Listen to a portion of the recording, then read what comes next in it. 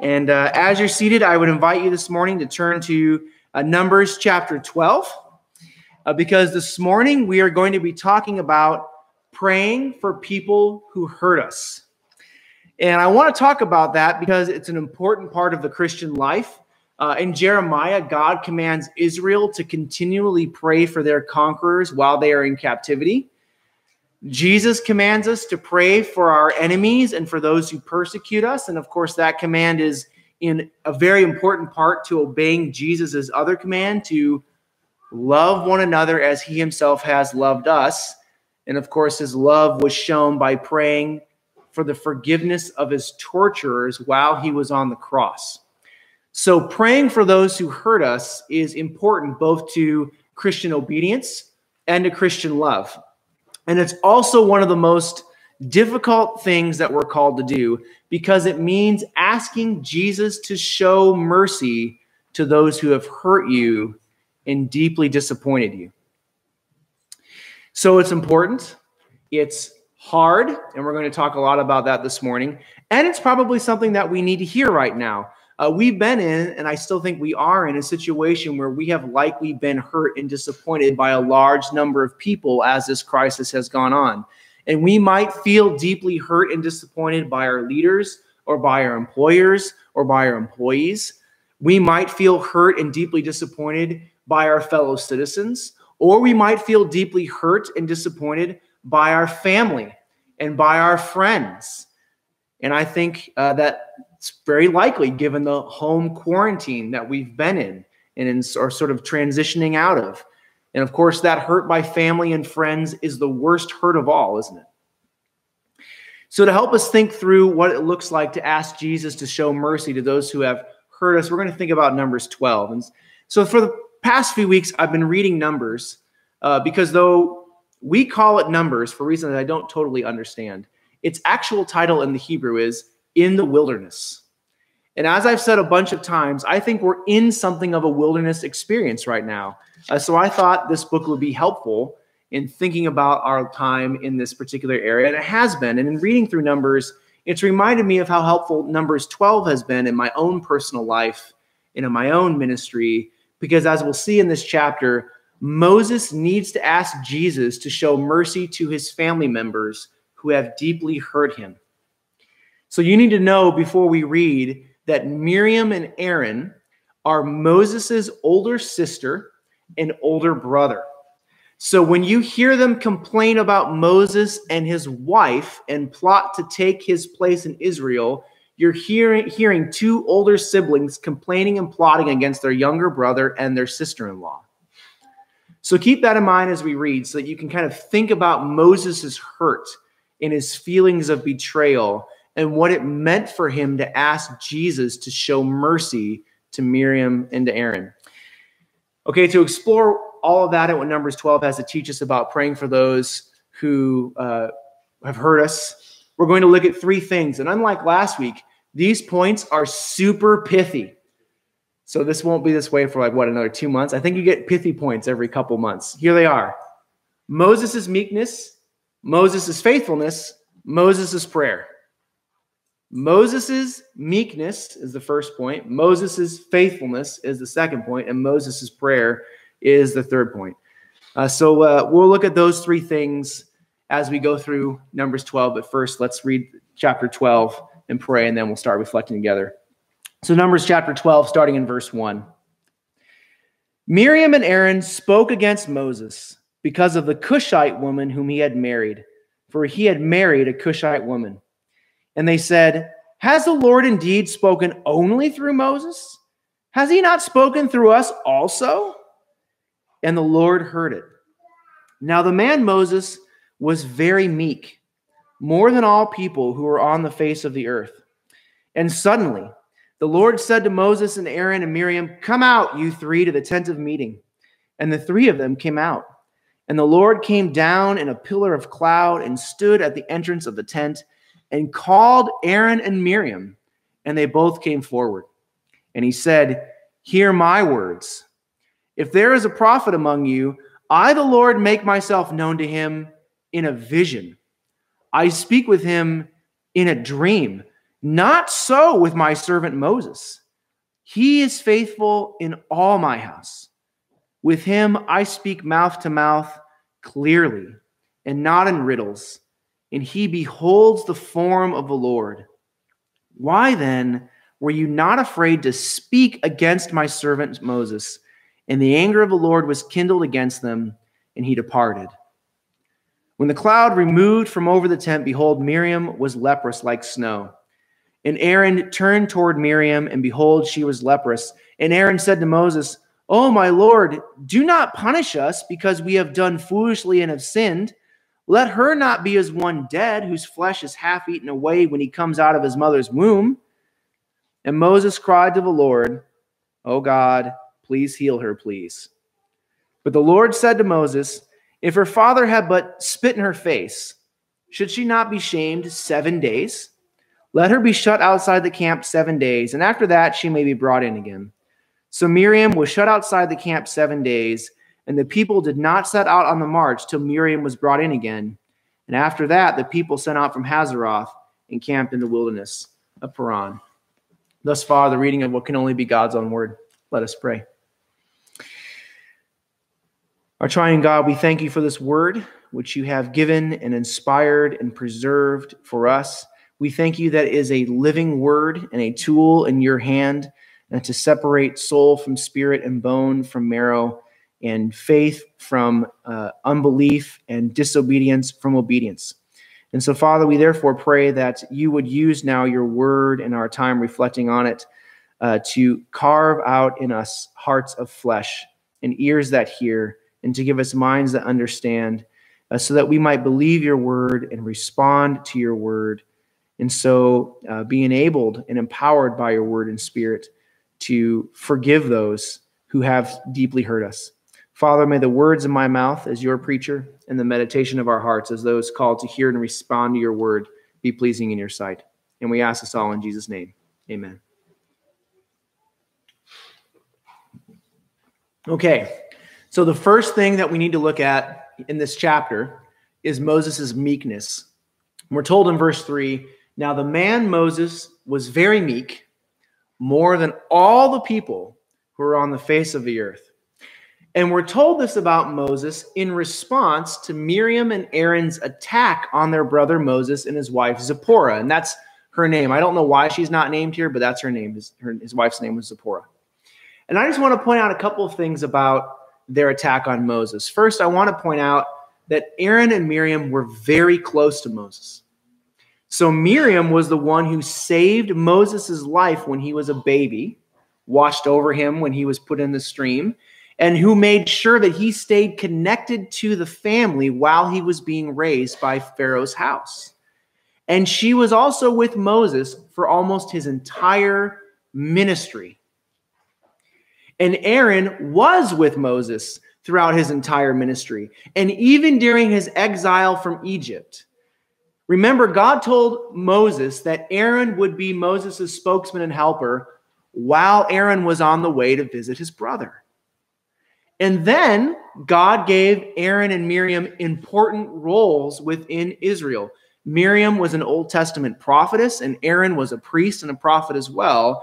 And you can see both of them are deeply involved in Moses' life throughout the Bible. So they are very close. The second thing I want to point out is that Moses had just gone through several painful events that left him betrayed and hurt and exhausted. And just to get a sense of them, if you have your Bible open, you can just look back at chapter 11, and you'll notice that the people of Israel were not responding well to their time in the wilderness. And maybe, just as a side note, maybe given our own time in the wilderness, maybe this will give us a little bit more grace when we read Numbers and we see how the people responded in the wilderness. But they're not responding well in the wilderness, and their bad response looked like blaming and complaining against God. That might sound familiar to some of us. And blaming and complaining against Moses. And as we all know, blaming and complaining wear you down. But Moses wasn't just listening to blaming complaints against God and himself. He was also, while those were being given to him, pouring himself out for the people who were making those angry, sinful, distrustful choices. Right? So just in chapter 11, you see Moses stepping between God and the people and praying for Israel's healing and provision while they were blaming Moses and God for not healing and providing for them. And if you're familiar at all with Israel's time in the wilderness, you know that that kind of intercessory prayer, that interceding prayer, that standing in between God and the people prayer was not uncommon. And if you've ever prayed repeatedly for somebody who complains about you and blames you for things that aren't your fault, you know something of the emotional and spiritual tiredness that Moses must have felt. And in fact, we know that Moses was tired because Moses was so tired in chapter 11 when he heard the people weeping again because they were dissatisfied with God and himself again, that he actually explodes in sort of a tired, frustrated prayer at God. In verse 11 of chapter 11, I'm just going to read that for you. Moses said to the Lord, "Why have you dealt ill with your servant? And why have I not found favor in your sight that you lay the burden of all this people on me?" That's not a prayer that you pray when you're super happy and thinking about butterflies, right? He's tired. And this happens right before chapter 12. So when Miriam and Aaron decide to start a fight with their brother, they're doing it at a time when Moses' emotional and mental and spiritual energies are burned out or close to it. But not only are they doing this at a time when Moses is near burnout, they're also doing the same kind of thing that the people are doing. And I think the text wants us to see that because in chapter 11, we're told in verse 1 that the Lord heard the people's complaints and accusations. And then we're told in verse 2 in our chapter, chapter 12, that the Lord heard Miriam and Aaron's complaints against Moses and their sister-in-law. The point of those phrases being repeated is that just having watched their brother go through another hard situation of betrayal and baseless accusations and enduring burnout, and I'm sure having listened to Moses talk to them about how frustrated and tired sad he was, because remember, they're very close, that's when the two closest people in his life, or two of his closest family members, decided to do the same thing to Moses that the people had just done to him. And all of this, I think, helps us understand what God means when he tells us in verse 3, "Now the man Moses was very meek, more than all the people who are on the face of the earth." And there are two ways to understand that word for meek. One way is to see that God is saying that Moses never felt the need to defend himself, but always entrusted himself to God. And certainly people have interpreted it that way. That's the majority interpretation. Although the prayer back in chapter 11 that I just read a section of might push against that a little bit. The other way is what a number of recent scholars have pointed out, which is that the Hebrew word there for meek, that particular word, usually describes people who are beat down and helpless and oppressed. They're not standing up for themselves. Their meekness, you see, isn't by choice. It's because they don't have the power to stand up. To use a hymn title that I think will also help us see how Jesus and Moses are very similar in this chapter, they are meek because they are stricken, smitten, and afflicted. They are beat down. They cannot stand up. They cannot fight.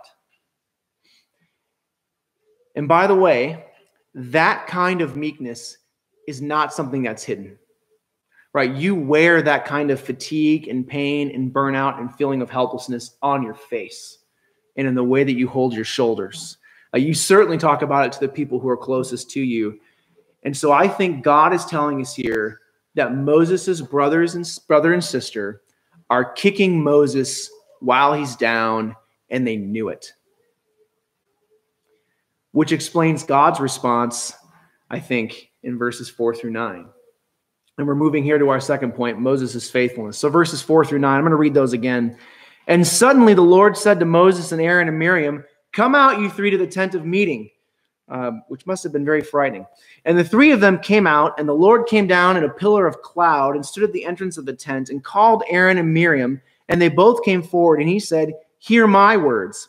If there is a prophet among you, I, the Lord, make myself known to him in a vision. I speak with him in a dream. Not so with my servant Moses. He is faithful in all my house. With him I speak mouth to mouth, clearly and not in riddles, and he beholds the form of the Lord. Why then were you not afraid to speak against my servant Moses? And the anger of the Lord was kindled against them." You could also say, "Or the Lord remained frustrated with them." That's another way to translate that. And he departed. So what then does God mean when he says that Moses is faithful in all his house? Well, clearly God means that Moses' faithfulness in Israel is different than that of all the other Old Testament prophets up to this point, at least, like Miriam and Aaron. And clearly Jesus means that because of Moses' faithfulness, Jesus can speak clearly to Moses in a way that he cannot speak to other Old Testament prophets. And clearly Jesus also means that he can relate more closely to Moses because of his faithfulness than other prophets. That's something that's worth thinking about too. So you could think of it this way, and I think it's a pretty good way to think of it.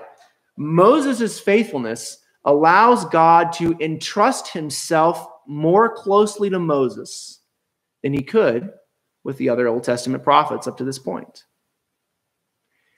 And then the connection then between Moses' faithfulness and God's nearness helps us understand the two areas that I think God has in mind when he calls Moses faithful. So first, God must mean that Moses is faithful to God, and that is just not hard to see. Moses is a very faithful servant, except for a very important time in his life, which I'm planning on talking about next week. Though Moses will struggle with God and argue with God and complain to God, at the end of the day, Moses listens to God and he follows him because Moses loves Jesus. And faithfulness and love always go hand in hand in the Bible. Faithfulness, Moses' faithfulness means an amazingly deep and trusting love for God that abides even in difficulty and doubt and struggle, right? That's what makes deep love love, right? It's faithfulness. And then I think the second thing that God has in mind when he calls Moses faithful is Moses' faithfulness to God's people. So notice that God focuses on Moses' faithfulness to his house. And by his house, God just means the people of Israel. So what does Moses' faithfulness to Israel look like? Well, I think it looks like an amazing and deep love for Israel, for God's people. It looks like loving them enough to keep stepping into the gap and praying for them and praying for God to show mercy to them again and again and again and again and again and again, right? It looks like working hard every day to help God's people follow Jesus, even though they exhaust him and disappoint him and hurt him. Moses loves Israel and he loves God and he works hard to keep them together, which is why Moses is such a powerful picture of Jesus in the Old Testament. Okay, now that said, I want you to see that God brings us up to Moses, Aaron, and Miriam, probably to remind them not just of Moses' faithfulness to himself and to his people generally, but what Moses' faithfulness has meant to them as a part of the house that Moses has been faithful in. Just take one example. If you think back to Mount Sinai in Exodus, when Moses was up on the mountain, what did Aaron do? Well, he helped Israel make an idol and worship it, right? Aaron, the great priest and the great prophet, did not love God enough to say no when he was faced with pressure from God's people. And he did not love Israel enough to pray for them and encourage their repentance. In fact, remember when Moses comes down, he does pray. Because at the end of the day, Moses is faithful to God and to God's people. Moses still loves his brother and his sister, even though they have so deeply hurt him, and he prays for them. And this is what I want to end on. Each of us knows that in our lives, there's plenty of hurt to go around. There's plenty of betrayal and pain. And there's plenty of opportunity for those things, for those to happen to us and for those to do them to others. And each of us knows that we are called in Jesus' name and through his grace to pray for those who have hurt us and betrayed us. And we can think, how can I? And I imagine Moses thought the same way. And I'm also sure Job did too. At the end of Job, God tells Job to pray for his friends who spent days blaming him for the death of his family, the loss of his property, and the loss of his health. How can I do that? Well, I think here we see in Moses' prayer a freedom that all of us might need. Moses shows us, God uses Moses here to show us that to be faithful and loving, to pray faithfully and lovingly for those who hurt us, doesn't mean that that prayer always has to be coming from a place of deep desire and joy and happy, clappy attitudes. That our emotions and our prayers don't always have to link up the way that we want them to, but that they don't all the time. That the important thing is to be faithful and pursue love even when you don't want to. Because in the Bible, faithfulness, which is really love that endures over time and in all situations, is not about acting out of your feelings. It's about doing what is loving or faithful to God and to God's people, no matter how hard and difficult it is. And I think Moses here also shows us that in doing that, there's no secret sauce to how you do this. There isn't that like obnoxious sort of blog post mentality of 5 things that you need to do to prepare yourself to pray for those who hurt you. And then when you get to step 2 and you failed, well, now there's 10 things to do to prepare yourself to get back to step 2 so you can move on to step 3. And by the time it's exhausting and obnoxious. No, you don't have to do that. I think we see in Moses and in Job and in Jesus, you just do it. You just do it. And as those who are in the wilderness with God right now and with his people and with our neighbors, this is a good lesson for us right now. Asking for Jesus to show mercy to people who have deeply hurt us and betrayed us, even when we don't want to, is something that we need to learn to just do. Even when we're hurt and tired and burned out and we don't feel like it and we're not 100% sure we mean it. Like I think you can see in Moses' case is going on here in this chapter. And to help us learn that that prayer is acceptable, notice that Jesus honors the prayer. Jesus does show Miriam mercy. He does restore her. He does reconcile Aaron and Miriam to Moses.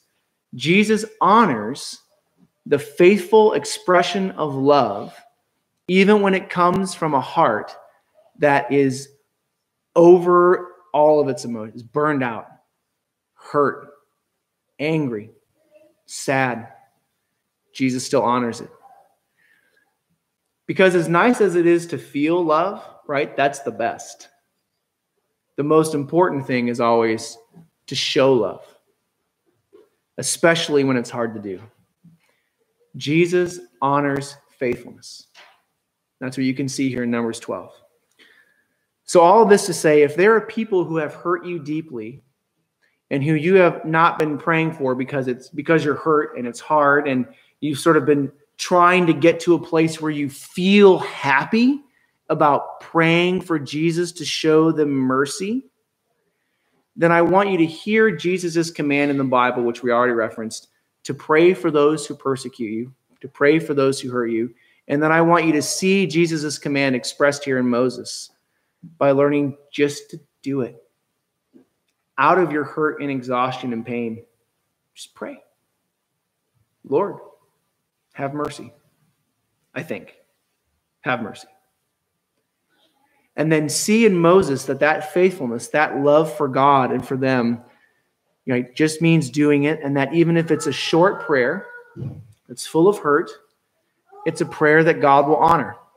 And so all of us today are equipped right now to pray that prayer of mercy to those who've hurt us. And so let's commit ourselves to praying it after the worship service ends.